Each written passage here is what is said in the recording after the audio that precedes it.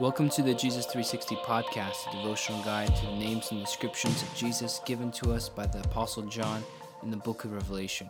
Brother Daniel and myself, Blair Phillips, will be co-hosting today's discussion on Jesus, the one who releases the great day of his wrath that no one can withstand.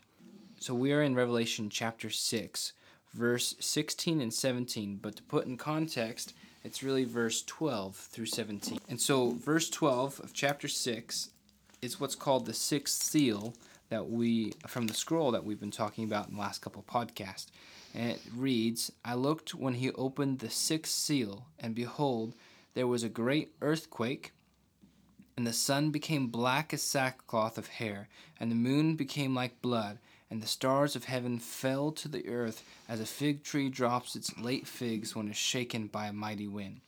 Then the sky receded as a scroll when it was rolled up, and every mountain and island was moved out of its place, and the kings of the earth, the great men, the rich men, and the commanders, the mighty men, and every slave and every free man, hid themselves in the caves and the rocks of the mountains, and said to the mountain and the rocks, Fall on us and hide us from the face of him who sits on the throne, and from the wrath of the Lamb, for the great day of his wrath has come, and who is able to stand? Well, Daniel, this is a heavy passage. Terrifying. About as heavy as it gets. No, it's terrifying. It specializes in terrifying. Correct. There's a few more in the book of Revelation that cause you to tremble a little bit more. But this one specifically wants to make sure the whole world terrified. Correct. So what's happening, and how can we see the beauty of Jesus as the one who has a great day of wrath that he releases that's actually related to his name of being the Lamb, as we see in verse 16? Well, no one likes anything that's terrifying.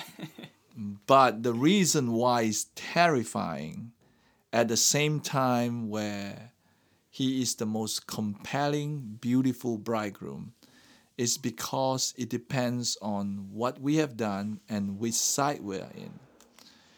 If we have been in covenant relationship with Jesus and been filled by his Spirit and been redeemed by him, then obviously we look forward to his coming because it's our wedding day. It's our day of the fullness of redemption where we're caught up in the air with him and meet the Lord. Wherever he goes, we go. But for those who are against him, the scripture talks about a time when the Antichrist actually convinced the world to gather around Jerusalem to lay siege of Jerusalem. And these are the army who have aligned themselves with the Antichrist. And they have brutalized the saints. They have actually martyred numerous believers and the saints.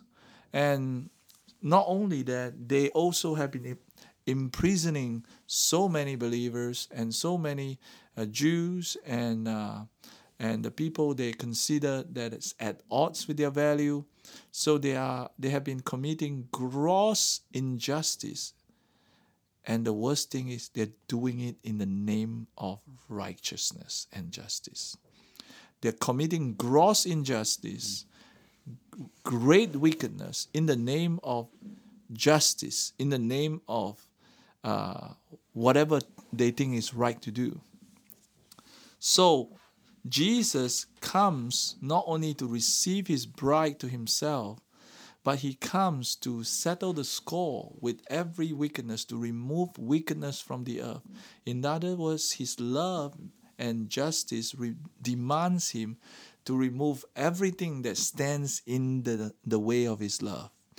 Removing everything that stands in the way of his love with zeal manifests in the form of wrath, manifests in the form of a very firm and terrifying greatness. So the Old Testament prophet, like Prophet Joel and others, will call that the great and terrible day of the Lord. And even Paul would say that the scripture declares in Romans 12 that when vengeance is mine, I shall repay. And that is in context with Paul encouraging the believers that don't take vengeance into your own hand. Do not repay evil for evil now. If someone treat you evil, repay them with good. Be a faithful witness of the Lord. So that even if your goodness that you extend to them do not lead them into repentance, there will be a fearful judgment awaits them on the great terrible day of the Lord. So in other words, the great equalizer at the second coming of Jesus is that justice will be served. But don't take matter into your hands now by acting out in vengeance towards those who have harmed you and done evil to you, because he is collecting all this injustice on the final day of the great wrath of the Lord, where he will dispense it on the earth. So we forgive, we release, we even ask the Lord to give us strength to love our enemy, but our enemy who continue in wickedness will face this dreadful day and the great day of the Lord. In fact, Paul, again, if Paul is the author of Hebrew, many people say the author of Hebrew may be an unknown person. So Hebrew 10:31 says that it is a fearful things to fall into the hand of the living God. In other words, Paul said, escape that. Avoid that by repenting now. Don't wait until that day, because on that day you'll be crying out, mountain fall on us. We can't bear the justice that we're seeing. Is terrifying. The justice of the Lamb, the justice of Jesus is terrifying on that day if we do not make right with God now by the blood of Jesus. Wow. So, would you share with us a little bit more about the wrath of the Lamb? I mean, we have some passages in Isaiah that would talk about the day of the vengeance of God. Is that what is happening here? Yeah, Isaiah 61. Jesus read the scroll of Isaiah in the synagogue of Nazareth. He stopped to proclaim the acceptable year of the Lord, which means there's jubilee now. All those who want to repent. It's like, some country when they want to collect some old taxes, some deferred taxes, or some people who have evaded taxes, and they say, hey, there's a period of reprieve. If anyone is willing to come out and pay all your taxes that you owe, there will be amnesty. Now is a period of amnesty, no penalty. Just pay up all your taxes right now, settle the score. When the amnesty has ended, then if we catch you not paying your taxes, then you will face the full penalty of the law. So this is the proclaim the acceptable year of the Lord. The Jubilee is like this amnesty time where if you accept the Lord Jesus Christ through the gospel of Jesus Christ and the kingdom of God, there's great amnesty everywhere. But once the amnesty is closed, the great terrifying day of the Lord, the full measure of the justice and the wrath of God will come in. And the next phrase in Isaiah 61 verse 2, the second part is the day of vengeance of our God, which Paul talks about. Vengeance is mine. The Lord speaking in Romans 12, vengeance is mine, and I shall surely. The assurance that God will actually serve justice and not skid over it, that is a very important assurance that the system of cosmic justice is in place, that the Lord is not going to show favoritism to anyone, that He's going to execute what is true righteousness and what is true justice. And so, because sometimes, we see in some system that nepotism, where, I like this guy. He's related to me, so I'm going to give him a freebie. I'm not going to punish the person. What happens is we keep enabling people to do more harm by not exercising justice. So it's like we're used to relating wrath with the Lamb as he took the wrath of God upon himself at the cross. But now we're seeing him as a vessel, or even owning the wrath of God himself. It's saying, releasing the wrath of God. Yeah, this is the wrath of the Lamb, which would be from his divine nature as the living God. And so those who come under his covenant, he took the wrath for. But those to whom did not reject the covenant, he is the vessel of releasing that. You said it so well. I need you to say it again in a clearer way, because I'm terrified right now. So he received the wrath of God for us on the cross as the Lamb. But now we see, for those who would come into covenant agreement with him, but now we see that he is the vessel of the wrath of God to those who do not, and those come into covenant with him, those who reject the gospel. Actually, John chapter 3, verse 16, if you can turn to that, everybody knows, for God so loved the world that he gave his only begotten Son. Whoever believes in him will not perish but have eternal life. But what is the next verse? The verse that immediately follow our favorite John 3:16 verse, and that's going to tell you exactly the consistency of the witness of the scripture regarding the nature of the Lamb. So from the New King James, verse 17 of John chapter 3 says, "For God did not send his Son into the world to condemn the world, but that the world through him might be saved."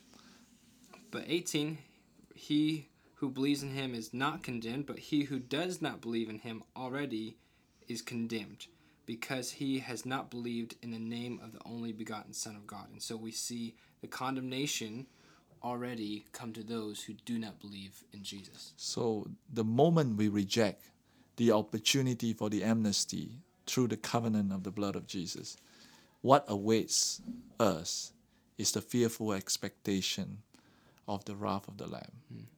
So some people say that, the Old Testament God is an angry God. The New Testament God is a sheepy lamb that is very gentle, always forgiving, taking the wrath upon himself on the cross. We do the New Testament. We don't want to do the Old Testament because it's obsolete. It's all about judgment. Until we see the Lamb, the same Lamb that was slain, who took the wrath upon himself, and then, because of love and justice, dispense the wrath speedily. Well, that's New Testament. It's New Testament. Yes, and it's John 3:16 to 18. Yeah. Which is the New Testament, the core of the New Testament. Some people say, what is the New Testament message?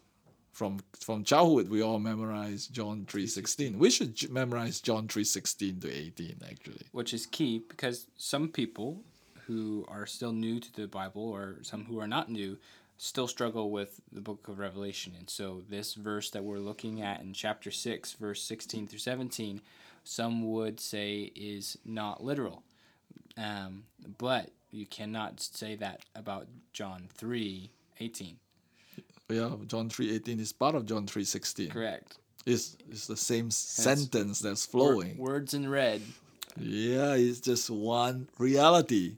So if Jesus is the one that is releasing the great day of his wrath, then we are the object of his mercy, who has been, there's a phrase that says we are not appointed to wrath. Yeah, indeed, we are not appointed to wrath. That's why we have the mercy of Christ that save us from this fearful expectation of the wrath of God. And when we study Revelation from chapter 15 onwards, all the way to Revelation 19 about the 7 bowls, we will know that the 7 bowls complete the wrath of God, describe the day of his wrath. And so that doesn't that doesn't contradict with the fact that we need to go through the great tribulation, because the wrath of God is poured out after Jesus' return and after the tribulation. So I just want our audience to know that if Jesus is the one who released the great day of the wrath of God, then we are the one who is privileged and blessed in the blood of Jesus, not appointed to that wrath. And then what then should we do? We ought to proclaim this good news of John 3:16 to 18. Mm-hmm. And Isaiah 61, verse 1 and 2, to the ends of the earth. Mm-hmm. Everybody needs to hear this. Amen. In Christ, we don't have to be appointed to wrath, Amen, to face that day of the wrath of God. In Christ alone, there's no name under heaven of which man can have salvation except for the name of Jesus. Mm-hmm. Amen. Amen. So we want to thank you for joining us for this Jesus 360 podcast, and we invite you to join us next time as we continue on through the names and descriptions of Jesus in the book of Revelation. You satisfy my soul. You satisfy my soul. You satisfy